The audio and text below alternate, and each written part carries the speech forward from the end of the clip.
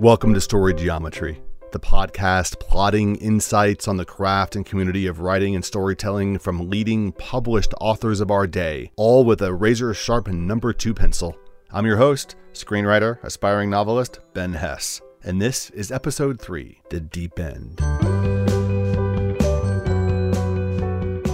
My partner in literary exploration throughout all of season 1, Writing by Writers, founded by award-winning teacher and writer Pam Houston and nonprofit executive Karen Nelson. They'd love to have you stop by and explore their 2016 workshops and adventures. Visit writingxwriters.org and reserve a spot today. So it's mid-September now, which historically signifies a change in season from summer to fall and the beginning of another school year. But in recent times, the 11th casts a haunting shadow on the calendar. When 9/11 happened, this firm, Cantor Fitzgerald, lost 658 members, people who had worked there, of this company of 1,000 people. And it was sort of the epicenter of the tragedy. This is Tom Barbash, author of the award-winning collection Stay Up With Me, the novel The Last Good Chance, and the New York Times bestseller, On Top of the World, Cantor Fitzgerald, Howard Lutnick, and 9/11, a story of loss and renewal. Tom was thrown into the literary deep end days after 9/11 while navigating personal grief and loss. The chairman, Howard Lutnick of Cantor Fitzgerald, the New York Stock Exchange for bonds, he was on my tennis team and a friend of mine, actually knew him before college from tennis tournaments. I was away traveling in Spain, and he was on television crying. He was the sort of face of the tragedy. Cantor Fitzgerald sort of symbolizes the devastation of the terrorist attack. We have to make our company be able to take care of my 700 families. Originally, we were going to write something together, and then he was too caught up in saving the company and doing whatever he needed to do and sort of work around the clock, just kind of staying afloat. And I ended up with this incredible responsibility of writing the story about grief, a story about this company trying to reboot within 48 hours, to stay viable, and then the media crush around them, which was a sort of story in which they got vilified and then sort of pulled out of that. And it was quite surreal and with a short deadline. So I was sort of reporting around the clock, writing around the clock, and I lost 4 friends in the tragedy and was going to funerals. So I was sort of being a friend and being a writer secondarily, and then I had to really sort of kick it in. While Tom grappled with the daunting task of feverishly reporting and writing a personal account of the worst terrorist attack ever on American soil, naturalist and creative nonfiction writer Gary Ferguson used writing to navigate the grief of losing his wife Jane in a canoeing accident. The result is his memoir, The Carry Home, Lessons from the American Wilderness. We chatted on a spring morning in stunning Boulder, Colorado. You write so eloquently about your grief and what you went through. At what stage of the process did you realize you were going to write? Or were you writing pieces of this all along the journey? Well, the first, I'd say almost 2 years after the accident, I journaled, and that was really a self-indulgent exercise to pour out onto the page all the emotional upheaval that was going on, the sadness, the sense of betrayal, all of that came down in journal fashion. After a couple of years, I asked myself the question quite blatantly and literally, is this a story?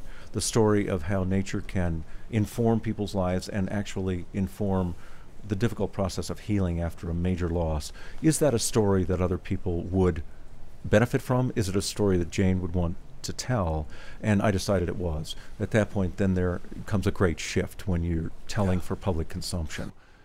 Was there any kind of issue about publication, moving from idea to actual book? Normally, I would run out an idea with my agent ahead of time to see if she thought it was marketable. This was not that way. I was going to write this book no matter what.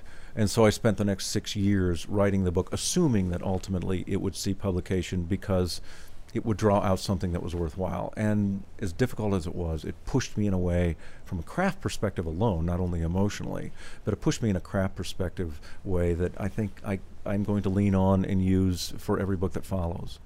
While Gary painstakingly crafted his memoir, Tom was under very different constraints. It's a terrible word for it given what happened on 9/11, but in the business they call it a crash book, meaning you do it quickly. Feeling the pressure of writing about this massive event, Tom leaned on his training as a journalist to craft story, just as Charles Dickens, Edgar Allan Poe, and Ernest Hemingway had done years before. I came in having a background as a journalist, but also being a novelist, and that helped me a lot. I jumped right into page 175 of a pretty sad, dramatic novel. There were lots of moving pieces in the same way I had just moved from a novel with lots of moving pieces, but I could see it. Tom's referring to his novel, The Last Good Chance, that he had finished in August 2001, which had prompted his celebratory trip to Spain. But with On Top of the World, I could see my friend as a character.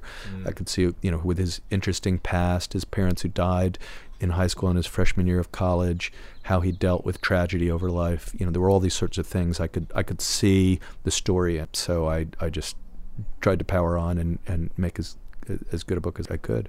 Writing by Writers co-founder and award-winning writer and teacher Pam Houston has also written extensively for magazines and newspapers, including dozens for the New York Times. She uses keen personal observation as the foundation of her articles, short stories, and books. All my books have been largely autobiographical. It's just what I do. It's the way that I make work. I go out in the world and I pay really strict attention and I write down the things that I notice. And then I combine them and recombine them, and those turn into my stories and my novels.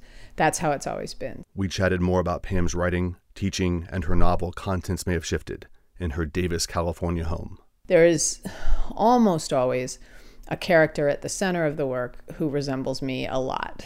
That's just how it happens. And so when I was writing Contents, which I understood to be a kind of collage of all these little glimmering objects I had picked up from moving through the world for a period of years and going to lots of different countries and trying to do sort of an investigation of the ways different people keep faith, kind of. I didn't know whether my publisher would want to call it a novel or a memoir. There's a certain amount of pressure for us all to write memoirs here in this moment of memoir love, this literary moment where memoirs are so popular. Pausing for a brief side note, I just heard an excellent chat on writing memoirs specifically. Terry Gross on NPR's Fresh Air interviewed Mary Karr, whose memoirs include The Liars Club, Cherry, and Lit. I'll have a link to that interview in our show notes. Here's more from Pam. But on the other hand, my publisher knows that I tend to shape stories, and in that shaping, they start to not resemble exactly what really happened. And so usually my books are called fiction. So I really didn't know. I wrote the whole book without knowing what we would call it, whether we would call it a memoir or a novel. And in the end, we decided to call it a novel, more because of the climate that the book was born into than anything else. I find this terrifying and daunting. Beyond being thrown into the deep end of a pool, this strikes me as a 1-mile open water swim with no training. I have found that with my attempts at longer form prose, I need more guidance, more direction. Pam contributed an essay, Corn Maze, to Jill Talbot's book, Meta Writings, Toward a Theory of Nonfiction. And I asked Pam about her perspective on these rigid lines of genre, of fiction versus nonfiction. My belief system on the subject is what Corn Maze is about, and that's that, we are in this lifelong unrequited love affair with language because of its unrequited nature, because it won't just sit still and mean for us. And meaning is always shifting. Meaning occurs at the junction of code and context. We know that. The linguists taught us that. So even if I write a sentence right now, it's going to mean something different in an hour, and it's going to mean something different in 5 years, and it might be unintelligible in 100 years. So the idea that we can make language represent reality in any kind of a complete or consistent way just is simply not true. If something really funny happens on the way home, by the time you get home and tell your loved ones about it, it's already better. Like, you've already made it better. And everybody knows that. And the same thing is happening for a writer when a writer's crafting words, if not more so. That is not to say we just throw the baby out with the bathwater. Like, that's not to say, oh, well, we shouldn't try, or there aren't certain genres in which we should actually try. If I'm writing a travel piece about Italy, I should try to represent Italy as accurately as I can, because someone's going to decide whether they want to go to Italy or not. However, to pretend, as some people are doing right now, that it's one way or the other, that language can absolutely represent reality. And if it didn't for you in a particular instant, you lied. That's much too simplified for me. But now you are working on a memoir and a self-proclaimed memoir. Like early in the process, you know that's what you're doing, or that's the intent. So if, 80 to 85% of the previous work has been autobiographical, then in writing this project, where does the other 15 to 20% originate from? Well, that's an interesting question. And I would be able to say more about that when I have something closer to a solid draft. But so far, I'm honestly seeing how much I can stick to what really happened. Like, I'm doing it as an intellectual exercise in a certain way, or an emotional exercise, both. I'm doing it as a writing exercise, given all this stuff I've said, and given Corn Maze, and given how I have joked and been serious about all this through the years. I thought, well, what if I really tried? What if I really tried to make language represent reality? Like, what if I didn't think it was okay to shape the truth in ways I've had before? And so far, I think I have, although I wouldn't want anybody to hold me to that exactly. I'd have to really go look at the manuscript. But I've been sort of dutiful about trying to the best of my knowledge get everything exactly right, just to see what would happen if I did, because I've never tried that before. And I thought it might be interesting to see what happened. And if I don't know something for sure, I say it right in the text, or I say, maybe it was like this, maybe it was like this. Ironically, I'm trying to do this like right at the moment where my memory is completely failing, because I'm 53. So that's also sort of funny. When I could have remembered, I didn't, but we'll see how it goes. My mind buzzing around thoughts of language's limitations, I spoke with Writing by Writers faculty Josh Weil, author of the New York Times Editor's Choice novel The Great Glass Sea, and collection of novellas, The New Valley, which was the Sue Kaufman Prize for First Fiction from the American Academy of Arts and Letters. We chatted in Tomales Bay, north of San Francisco, as a small plane buzzed overhead. You dedicate The Great Glass Sea to your brother, and the story features this incredible, complex fraternal love between two brothers. And I'm wondering, as an only child and as a parent of two, I'm baffled by siblings, but also intrigued by siblings. And what is it about family for you that helps inform your writing? Family is very important to me.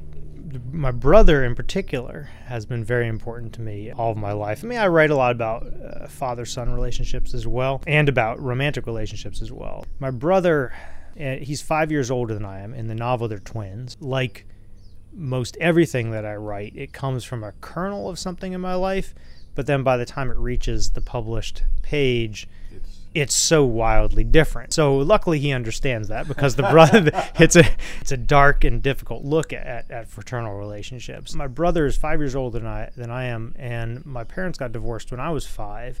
And he, in some ways, took on the role of a father figure, although my dad is a great dad, and I have a great relationship with him. He wasn't around on the day-to-day basis when I was growing up. So my brother took that role on a little bit. And then that just morphed into a close friendship as we got older. And there was a point in both of our lives when we were the most important person in each other's life.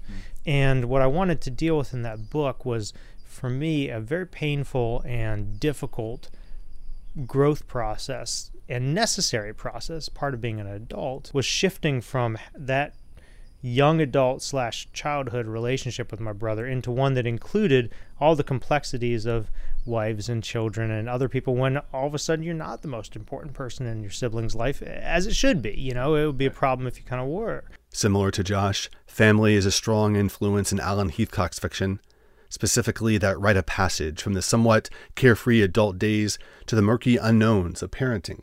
Alan teaches in the Boise State MFA Creative Writing Program, and his recent collection of short stories, Volt, was a best book selection from a literary who's who, GQ, Publishers Weekly, and Salon. Your preoccupations as a human being change when you become a parent, because you become aware of the world that your children are walking around in. And it's a constant thing, a constant interrogation of the world. I'm thinking about today and what's happening today with my children in the street we live in, but then I think about the world at large.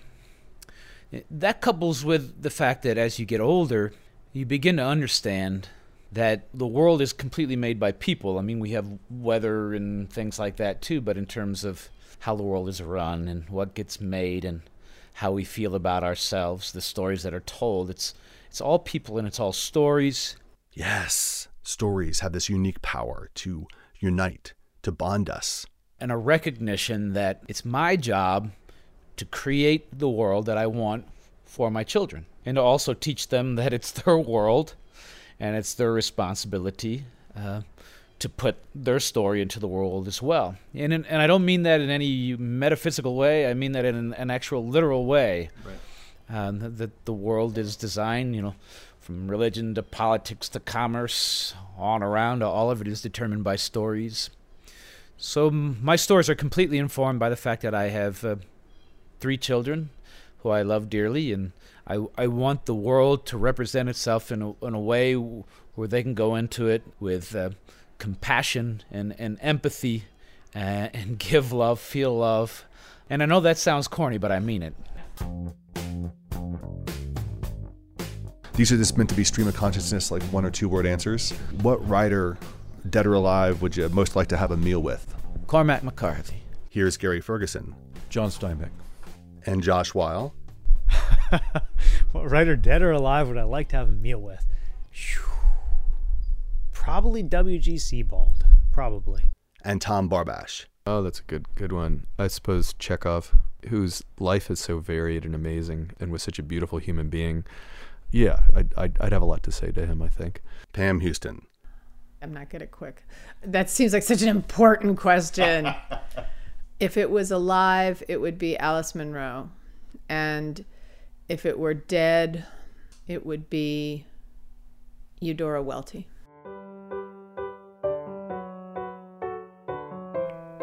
And which writer, dead or alive, would you like to have a meal with? Let us know at facebook.com/storygeometry. Use the hashtag StoryGeo, and I'm at Ben Hess on Twitter. Or via email, hello@storygeometry.org. That does it for episode 3, The Deep End, and a special thank you to Tom Barbash, Gary Ferguson, Alan Heathcock, and Josh Weil on sharing their perspectives on the craft and community of writing. I, Ben Hess, produced and edited the episode and wholeheartedly approve and endorse all the comments herein. Our theme music is from the lovely Brit Mark Hodgkin, markhodgkin.com, and our logo is designed by Thatcher Warwick Hess. As always, thanks to Writing by Writers. That's writingxwriters.org, where you can explore a myriad of workshop opportunities and adventures to further your own craft. We've just launched Story Geometry. Please go to iTunes, subscribe, review, and rate. And if you're standing, you may want to sit down. Episode 4 is going to give a taste on the business side of writing, featuring editor Jay Schaefer, agent Gordon Warnock, and award-winning writers Tom Barbash, Pam Houston, and Josh Weil. Until then, take a leap into the literary waters and yell Story Geometry on your way in. Thanks for listening.